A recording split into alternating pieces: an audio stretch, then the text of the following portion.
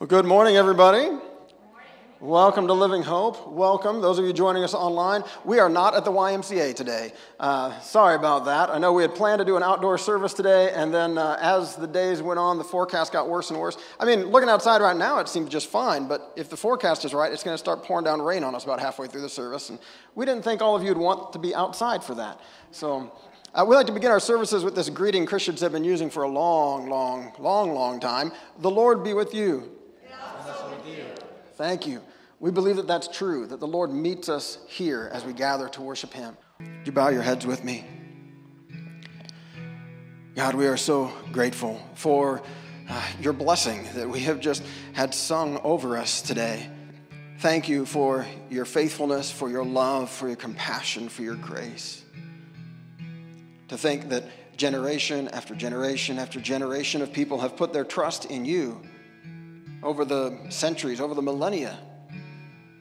And you continue to be the faithful God who is there when we reach out, who is there when we call. That when we go through the times of great difficulty, God, you are with us. You see us through. We are not abandoned. We are not alone.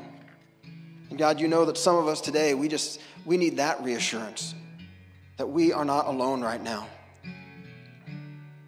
We can feel so isolated with our routines disrupted, staying home, not getting the hugs that we're accustomed to, that we so desperately need, not getting to be in the presence of people. And some of us, God, as we look ahead to this fall and into this winter, as we think ahead to holidays that won't be the same, God, there's almost a dread that comes over us. And God, I pray that you would replace that with a sense of your presence with us, that you would help us to creatively come up with ways to still connect with each other, to still spend time together, even if we can't do the things we would normally do. God, we are trusting that your Holy Spirit is going to lead us well, both as individuals and as a community and as a nation and as a world. God, as we confront the various things that we are faced with. And you know how contentious this election season is that we are right in the middle of. And God, I continue to pray that you would, of course, lead us as a nation to use our right to vote to select the best leader for these next 4 years, as well as selecting other leaders all up and down the ballot. But God, even more than that, I pray that you would help those of us who are trusting in you, those of us who are filled with your Holy Spirit, those of us who know your grace and your love. God, would you help us to let your light shine through us? Would you help us to live in this world in a way that's different, as peacemakers, as people who, well, Jesus, you said, blessed are the peacemakers, for they'll be called children of God. God, we want to live as your kids here in this world. We want to extend your grace, your respect, your love, your kindness, your goodness, even to those who, frankly, have not treated us the same way. God, help us to be so transformed by your love and by your grace that we just can't help but live loving, gracious lives here in our world. God, you know that's just one of many things that we're facing right now. Help us to continue to put our trust in you. Help us to continue to go where you send us, to trust your Holy Spirit to lead us and to give us the strength to do whatever it is that you call us to do, that we might be able to endure, that we might be able to love, that we might be known as Christians by our love that we have for those around us. Thank you, God.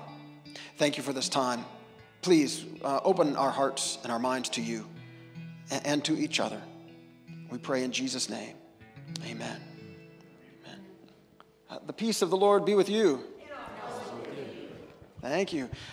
Normally, we would greet each other at this time. We can't go walk around and hug each other, but you can still find somebody, point at them, wave to them, say, oh, hey, I didn't know you were here. Oh, hi. Say hi to us there in the comments or in the chat or something. Say hi to each other, those of you watching together. And once you feel like you've done about as much of that as you can go ahead and have a seat. Thank you to all of you for leading us musically this morning. Thank you, guys. This was a real treat. Joe and Crystal were talking to me this morning ahead of time as they were running through things and all that, and they said that, they see Scott and Mary have their kids up here, and they were asking them, man, how do you get your kids to get up there and do that together? We would love that. And they basically, I don't remember how did they word it? Just make them do it? Just make them do it, yeah. And they did, and it was great.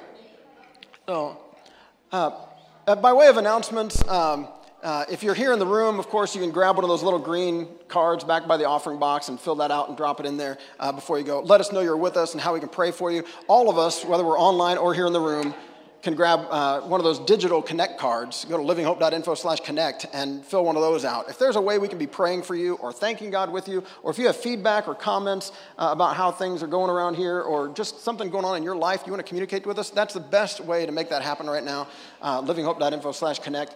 And of course, if you're here, you can drop an offering in the offering box. If you're online, you can go to livinghope.info/give and give that way.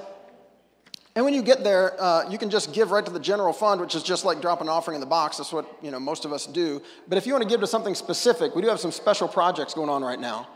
We've got a Habitat for Humanity house that we are contributing to, and we're going to get to help put sweat equity in to help build that thing in this next year. Our goal by the end of this year is to hit $6,000 contributed toward that. We just crossed the halfway mark this last week with some donations that came in. So if you want to contribute to the Habitat for Humanity house, we would love to have you just pick that in the little drop down after you go to livinghope.info/give, and you can give to that.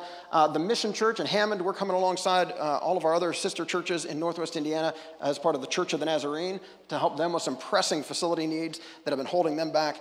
And then last week you heard that some people call October Pastor Appreciation Month. And so if you want to give for a gift that's going to go to me and to the staff, you can do that as well. But anyway, all right. Speaking of that, I think there's that little link to, some of you guys wanted that list. If you're here in the room, you can just grab it off the table. 50 ways to bless your pastor and staff, or you can go to that link that's on the screen, and that'll send you to a little PDF or something. But anyway, I think I had one more thing up there just about these next 2 Sundays, right? Yeah, we're trying to figure things out, all right? We're trying to stay flexible. That's for next week. We'll talk about being flexible, but which I'm generally not. But we're trying to stay flexible to continue to connect with as many of you, as many of us, as many people in our community as possible. That's why we were trying to do the outdoor service today, and we'll see. Who knows? Maybe I'll regret having canceled that and brought it back indoors. If I don't see rain pouring down in about 20 minutes, I'll know we made a huge mistake. But the forecast said it was going to rain on us in the middle of it. But these next 2 weeks, we're going to have our service at 10 o'clock, all right? I know a couple of you walked in today at 10 thinking, oh, I thought you said it's at 10. I was like, oh, sorry, I know it's confusing, sorry. That's our bad. So, we used to have a service at 9 and a service at 10:30, and that kind of hit the sweet spot for a lot of you. So those of you who loved starting your day at 9 with the service, then you were able to go and get a lot of other stuff done before you hit lunch. Others of you were like, what are you talking about? People are awake at 9 o'clock, and you rolled in, a little after the 10:30 service started, and that was perfect for you. Well, we're trying to kind of hit a sweet spot in the middle to try to connect as many of us who feel comfortable being in the room, letting you be in the room, and of course, all of us who are connecting at home to continue to be able to do that. Now, one thing that we don't normally get to do on Sunday morning is have some of you read some things. Diane, did you still want to read that Psalm 23 this morning? All right. Diane has been asking me, can I please read the 23rd Psalm? She'd run across it. Come on up, Diane. I'm going to give you this microphone. And Diane's been a part of our church for several years now, and loves Jesus with all of her heart and is one of the most generous people that I know. And she had asked if she could read the 23rd Psalm. So, you want me to hold this for you? Okay. You got it? Okay.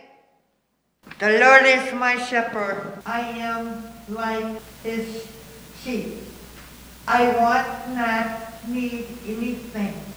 He takes me to lay in fields, so I can lay there. He brings me to quiet water. He makes me strong again. He leads me in the way that is right.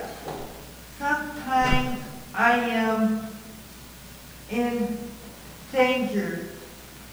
I am like a sheep in a valley. fall in shadow.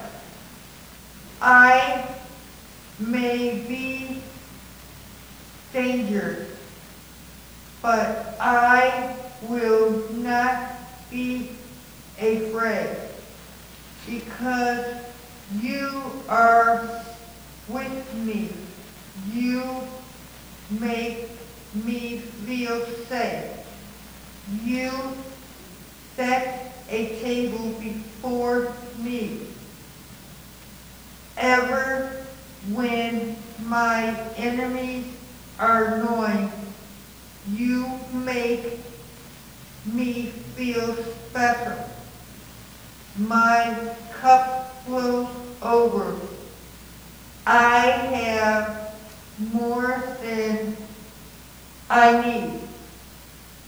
I know that love and good things will be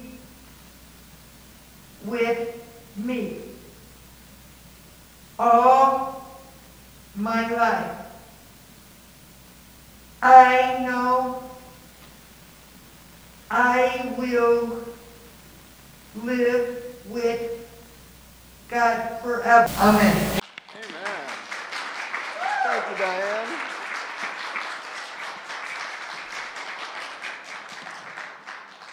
Thank you so much for sharing that with us. Many of you love the 23rd Psalm, and Diane does too. And last week we were talking about how the Bible is that tool that God has given us to equip us for every good thing that he wants us to do. And Diane is a good example of taking advantage of that. She's found a Bible that she can read that makes sense to her, and she reads it. And lately, she's been finding all these Bible apps that you can get on your phone and using a whole bunch of those, which is helpful too. So if you haven't done that already, man, if you're struggling to get the Bible into your mind or into your life, follow Diane's example and find a Bible that you can read that makes sense. We've got a couple of them still back on that table by the offering box. If one of those works for you, look at it. Take it with you if you want to. Or just grab the Bible app. Most of you have some kind of smartphone, and the YouVersion Bible app is one of the most well-known, well-loved, and they've got dozens of English translations of these ancient scriptures, and you can find one that makes sense to you, and a bunch of them, they'll even read it to you. You push the play button, and some nice man will read the Bible to you, and you don't even have to read it yourself. So you can do that while you're mowing the grass or driving to work or whatever it is that you got going on. Mowing the grass, blowing snow pretty soon, but anyway, hopefully we're all done mowing grass now for the year. All right, thank you again, Diane. Thank you so much. We love having you as a part of our church. We're continuing a series of messages, which we're almost done with. Next week, we'll wrap it up just in time to do some different stuff for the month of November, looking at gratitude and this life well lived. And anyway, I'm looking forward to that. But we've been looking at these personality quirks that make Living Hope maybe a little bit different than the church down the street. I mean, most churches have a similar mission, right? And we've worded ours like this, that we are, can you put that on this? Because I can't remember. Okay, we're here to connect people with God, with each other, and with the world in need of God's love. That's how we talk about the mission that God has given to his church, that all churches pretty much are doing the same thing. They're trying to help people connect with the God who made them, who loves them, get them connected to a supportive Christian community to help them through life, and connect with a mission in the world, this God's mission in the world, what the good things that God is doing so that we can be a part of that. But you know, every church is a little different, right? Every church has its own personality quirks and theological quirks and differences, just different ways that different churches approach things. Not a whole lot of churches that when you walk in, you can pull a couple of tables together and all sit around it, like you get to here. So every church is a little different. And we've been talking about that in our Living Hope 101 class. We call them things that we value. And we've made our way through most of this list, that open acceptance, life change, authenticity, spiritual faithfulness, humility or teachability, personal responsibility. And then today we're going to tackle these next two, servanthood and creativity. And next week we'll talk about excellence and flexibility. All these things that matter to us that shape kind of who we are as a church and have for the past 20 years. So this is how, if you get to our Living Hope 101 class, if we're able to offer that again someday in the future, you'll hear servanthood and creativity described like this. Servanthood, we willingly pour out our lives for others, following Jesus' example of servant leadership. We firmly believe that God has gifted and called every member to ministry.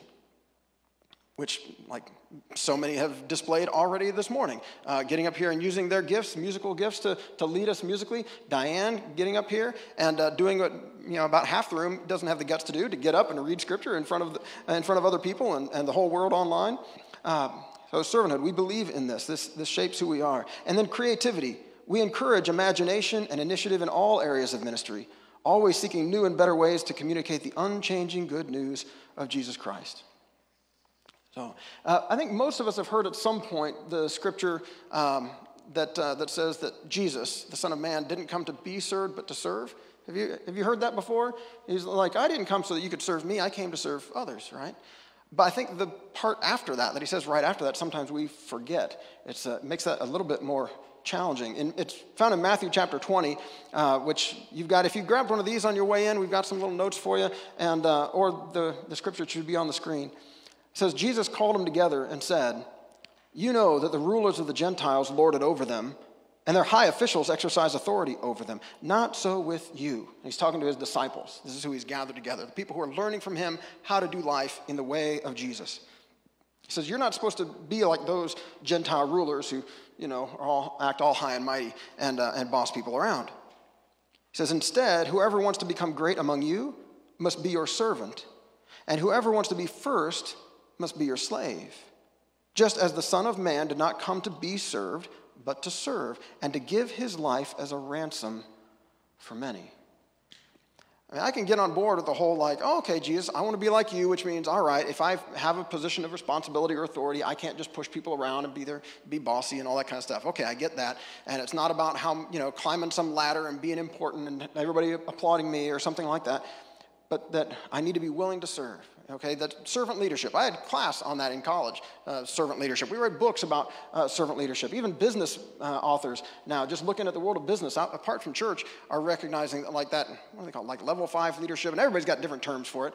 But the best leaders are the ones that don't make it about themselves, but who put the company first and the customer first and are looking for ways to serve and to meet needs.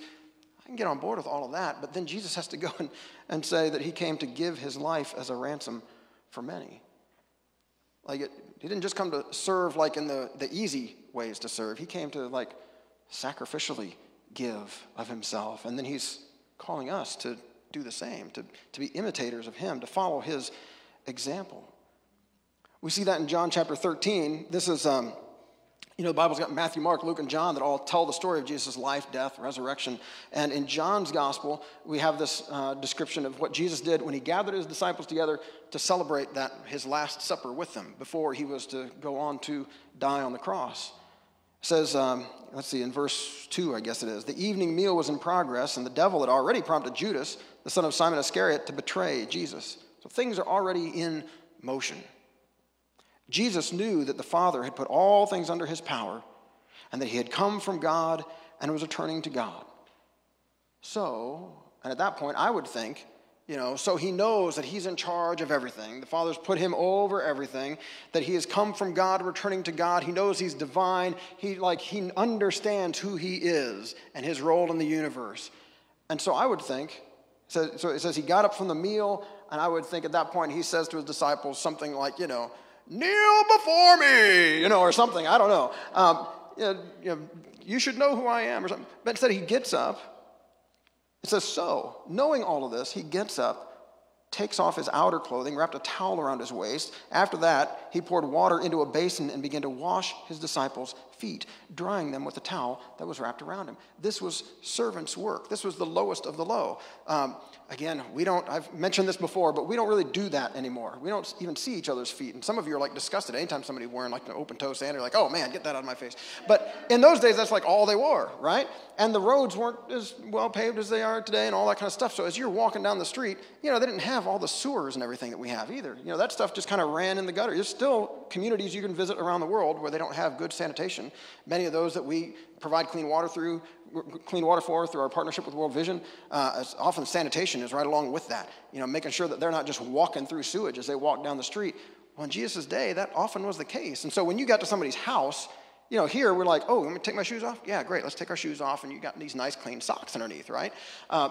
Wasn't like that there. You take your sandals off, and it's like, oh man, what did you walk through? What did you step in? And so they would have a servant kind of meet you there and wash your feet before you got on into the house. And if there wasn't a servant, then everyone kind of looked around like, oh, your turn, man. Sorry, you were the last one hired, last one called. You get to be the guy that washes the feet. Low man on the totem pole. And here they are. The meal is already in progress. No one has been willing to do that. Jesus' disciples, they're a great stand-in for us in the Gospels. Man, so many times when I'm reading Matthew, Mark, Luke, John, I read what the disciples do with their questions, with their doubts, with their failures, with their confusion. I think, man, that's us. We are stumbling through this thing. We're doing our best to follow Jesus, but there's so much that we still don't understand. And they didn't get it all. And they've been jockeying for position. They've been asking Jesus, hey, when you come into your glory, can my brother and I sit on your right and your left? We want to be in all the pictures. We want to be right there, getting the place of glory when you're enthroned. And Jesus says, look, that's not even for me. I don't even get to decide the seating chart for this thing. But if you really want to follow me, you're going to follow me. He talks about drinking the cup of suffering that he is going to drink. None of his disciples were willing to say, oh, you know what, let me do this. And so Jesus gets up, gets the basin, gets the towel, and begins to wash their feet. We're skipping over a little part in here where Peter objects along the way. He's like, oh, Jesus, you can't wash my feet. What are you doing? You're the guy in charge. You can't wash my feet. And Jesus says, well, I have to.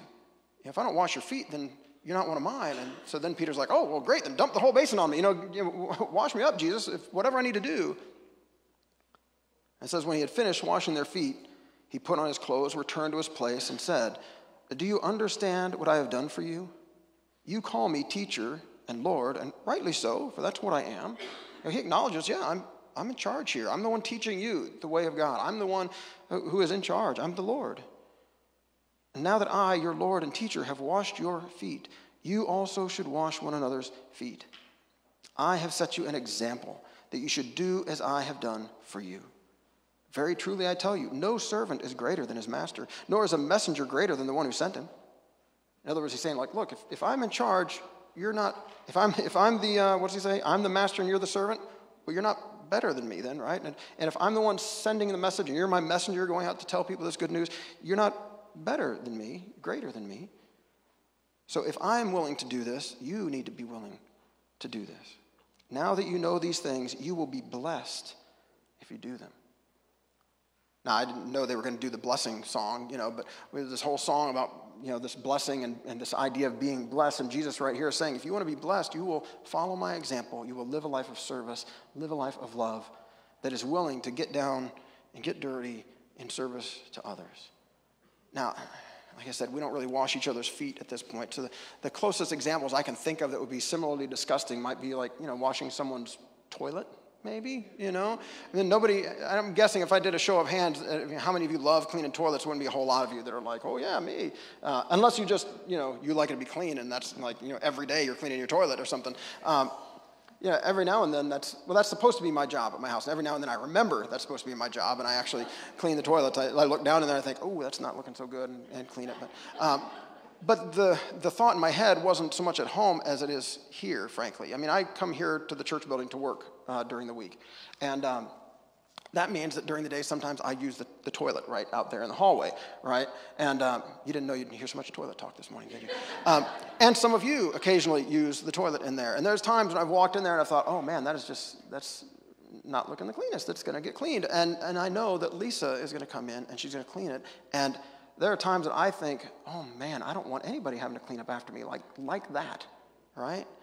And that's the kind of thing that Jesus is talking about here. Like, we need to be willing to clean other people, to clean each other's toilets, to clean each other's feet, to get down and do the job that nobody else really wants to do out of love for each other and to follow the example of Jesus.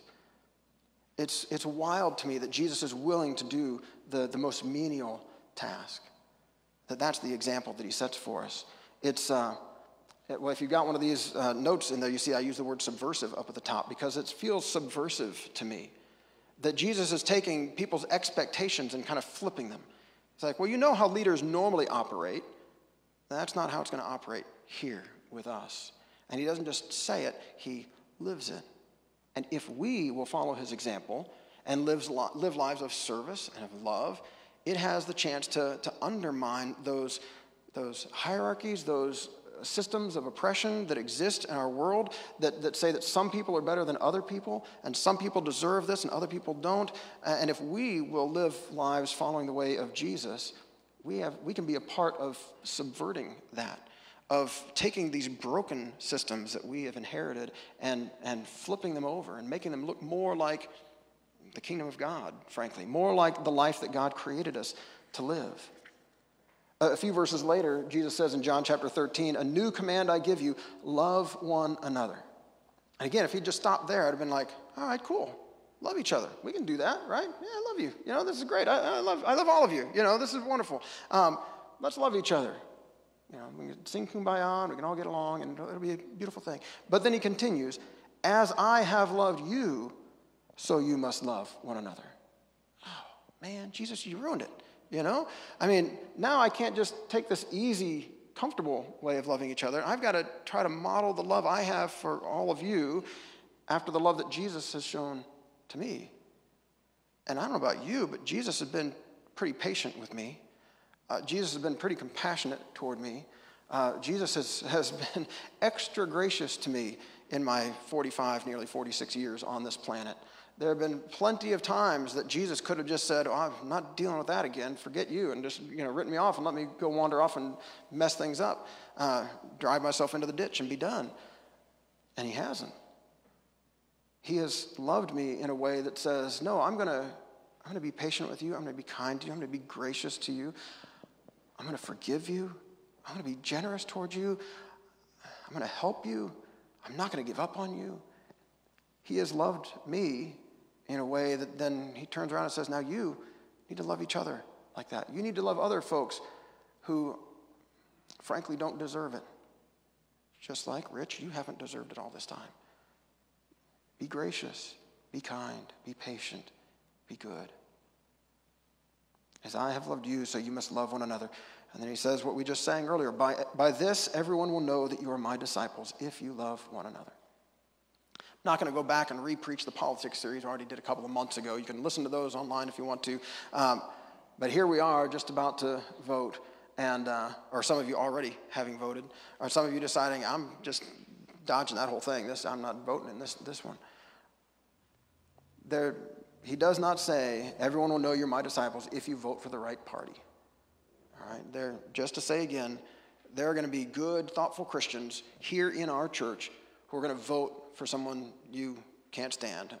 No matter what side of whatever line you're on, we're all going to kind of cancel each other out probably here in the room, okay? The sign that we are Jesus' disciples, that we belong to him, is the way that we love each other, including those who think very different than you do politically, including those who think the whole mask thing is stupid, and or the people who insist that you wear the mask and you're frustrated by that, or wherever you come down on that stuff. Love one another, he's commanded. As I have loved you, so you must love one another. By this, everyone will know that you are my disciples if you love one another. Now, this is not easy.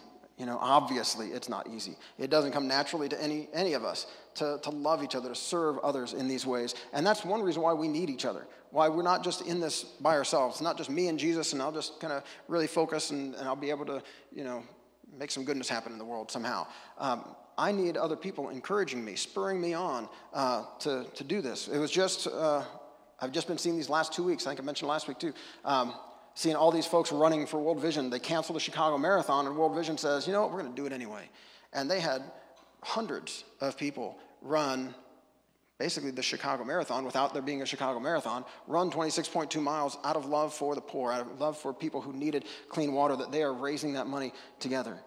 And friend Josh Folkerts, who coordinates that whole thing for the Chicagoland area, he had to run his later, and so he was posting stuff online, and that's just kind of in my head, like we need each other. He was talking about how encouraging it was as he was struggling to get through those 26.2 miles, getting encouraging texts from people, or getting the little bing on his phone that someone else had donated, and how those things helped to spur him on. He said he might not have been able to do it if it weren't for a couple of his friends that ran it with him, even though they didn't need to, but they ran 26.2 miles with him just to encourage him.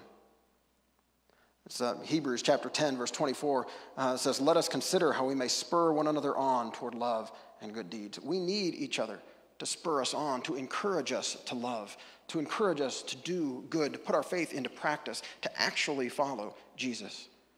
It is not an easy thing. We need the support of each other. There are times where you're going to feel like, I've just used it all up. I don't have any more of myself to give.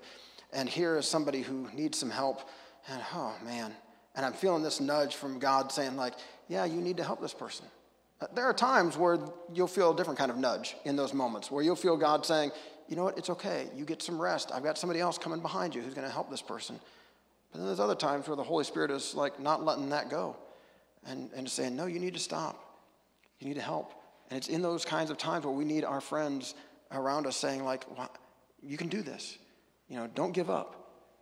You can love. You can give. You can continue to love that classmate who gets on your last nerve. You can continue to do good to that coworker who has just been so rude to you. You can reach out in love to that family member who keeps, the only time you talk to them, it just gets ugly, But you can continue to love and to respect them and to be good and kind to them in ways they don't deserve.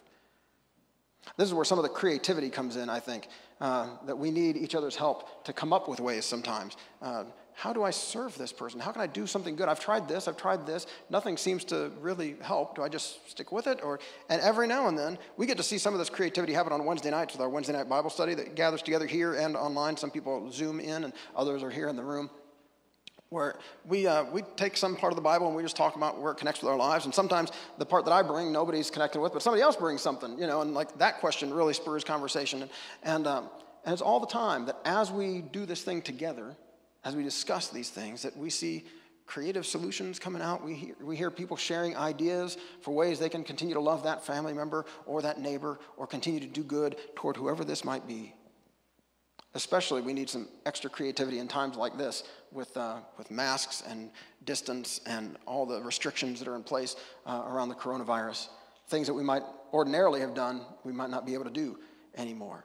To reach out to a neighbor or to take somebody to lunch or something like that. We might not feel comfortable doing that, or they might not feel comfortable accepting it.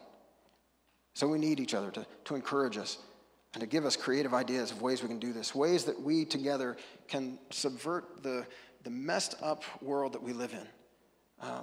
Jesus, over and over again, told stories about how the kingdom of God is like something small that like makes big changes, like a tiny little mustard seed that planted in the ground turns into this big old tree that birds of the air can nest in, that a tiny little bit of yeast works its way through the whole dough.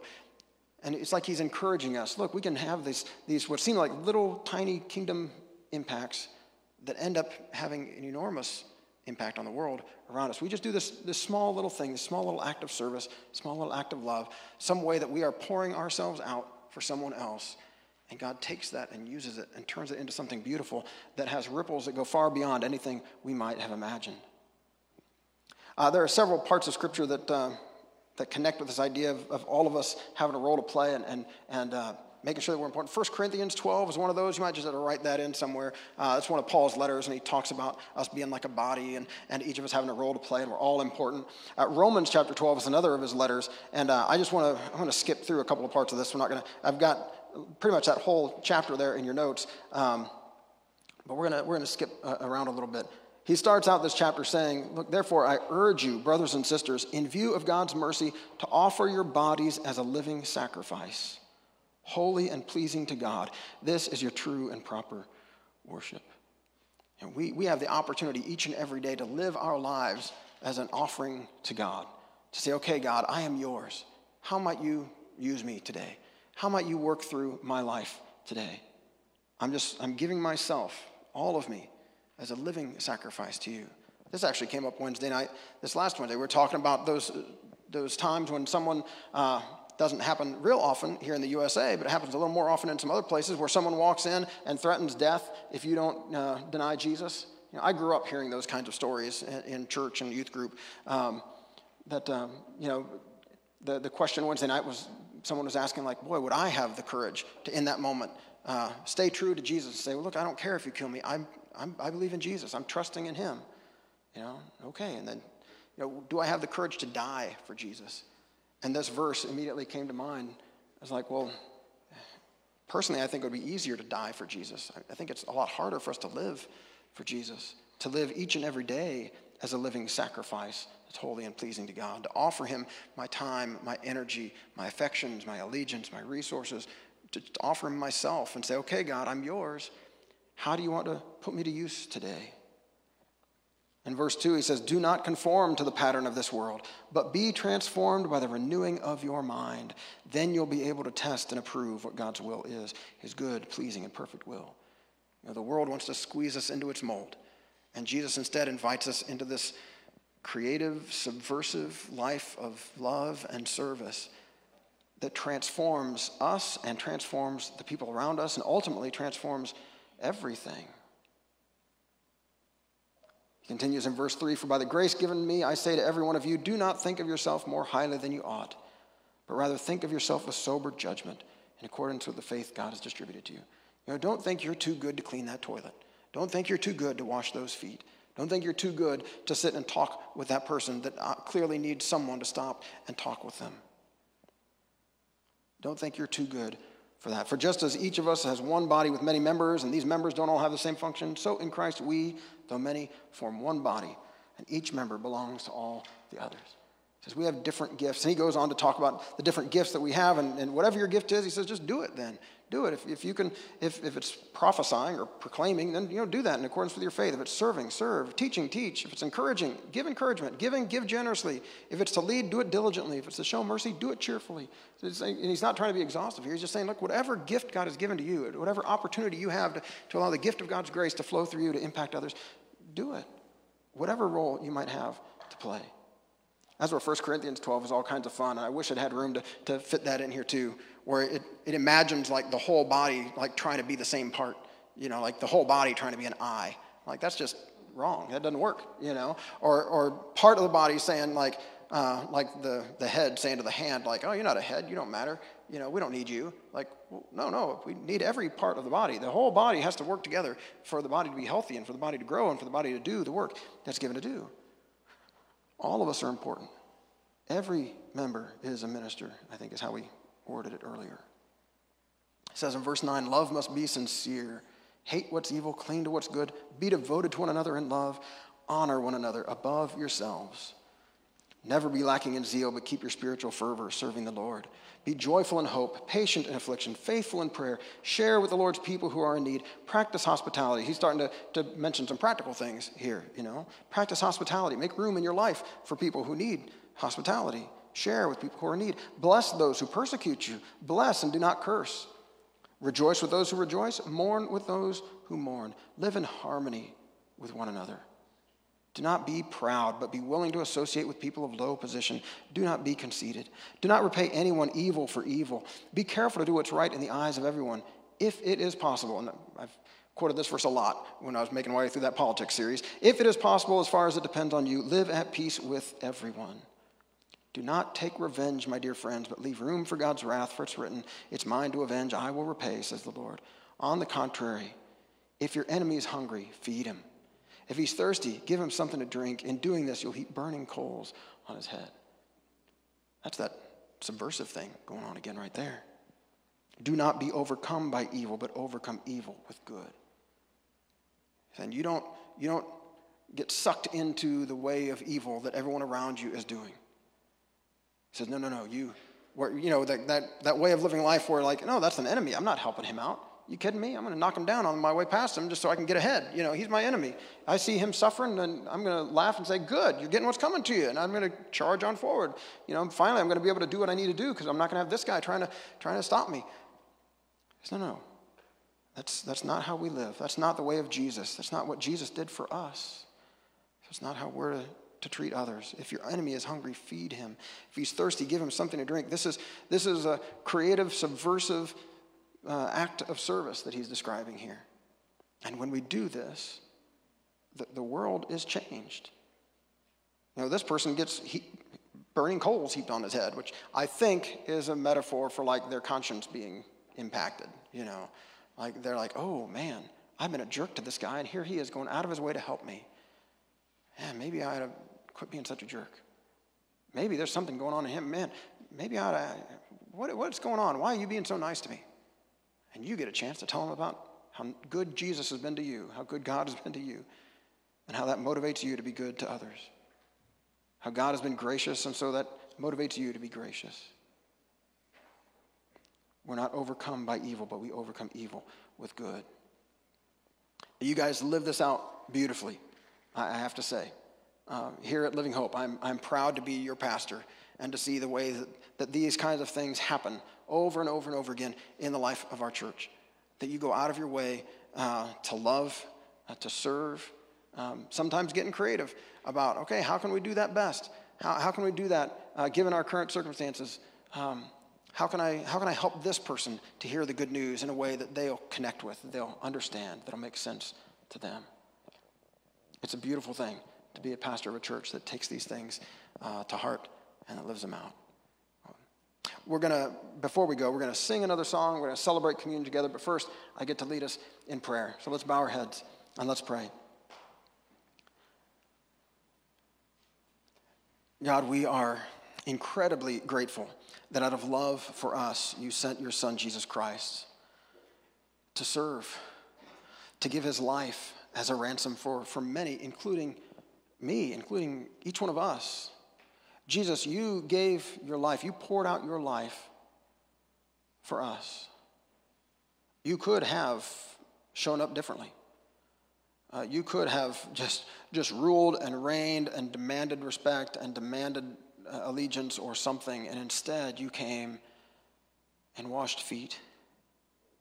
You came and you touched the lepers, the outcasts. You came and you spoke graciously to those that society of your day had pushed to the margins.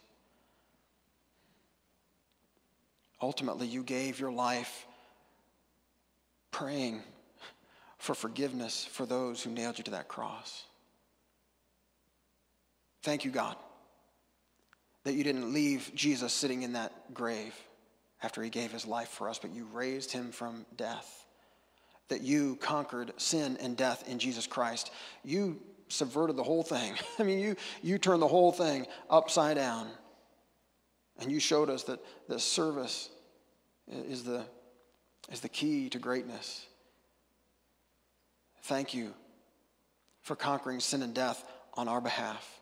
Thank you for inviting us to be recipients of your love, of your life, of your Holy Spirit filling our hearts and our lives so that we can live in this world as the body of Christ, as your hands and feet, as children of the God who made us and loves us. Thank you, God. Thank you for the example of Jesus. Thank you for the power of Christ that dwells within us by your Holy Spirit. Thank you for this sacrament that we get to celebrate together as we offer to you these simple gifts of bread and juice. And we pray that by your Spirit's presence here among us, that we might meet our crucified and risen Savior who gave his life for us all. We might meet him here in his body and in his blood. Again, God, we offer you ourselves, admitting our need of your grace, your forgiveness, your mercy, your strength. Admitting that we need to be transformed by you if we're going to live differently than all the folks around us. God, we offer you ourselves, and we pray that by your Holy Spirit you will transform us, that you'll change us from the inside out, make us a new kind of people that reflect your love and your grace, that reflect Jesus to the people around us. Thank you, God. Thank you that whether we've been following you for decades or whether today is the first time that we are starting to say yes to you, thank you for being so good and gracious to us. Thank you for forgiving our sins, for embracing us as your children, for giving us the gift of your Holy Spirit, making alive in us what was dead before. Thank you, God. Thank you for this love and this grace that we experience in Jesus Christ. It's in his name that we pray. Amen. Amen. Would you join me in praying the prayer that Jesus taught us? Our Father, who is in heaven, hallowed be your name.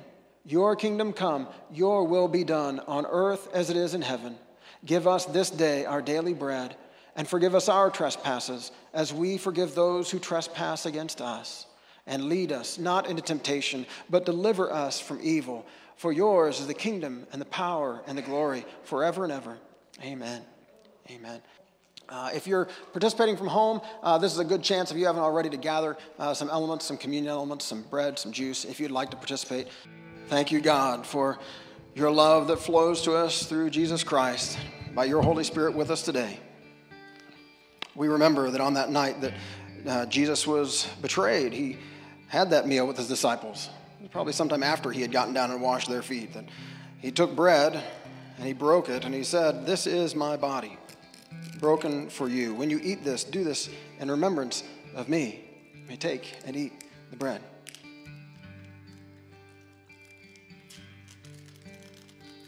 Likewise, after supper, he took the cup.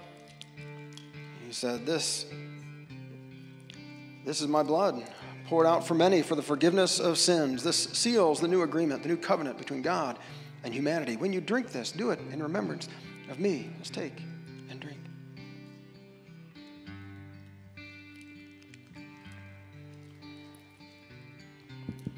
Thank you again, Lord Jesus, for willingly pouring out your life for us. Today, would you fill us with your Holy Spirit so that we might be able and willing to pour our lives out for others. Thank you, God. Thank you for helping us, inviting us to participate in the amazing good work you are doing here in the world. Give us courage, we pray, to trust and follow you into it. Pray this in Jesus' name. Amen. Amen. Well, the Lord bless you and keep you. The Lord make his face shine upon you and be gracious to you. The Lord turn his face toward you and give you peace. Amen.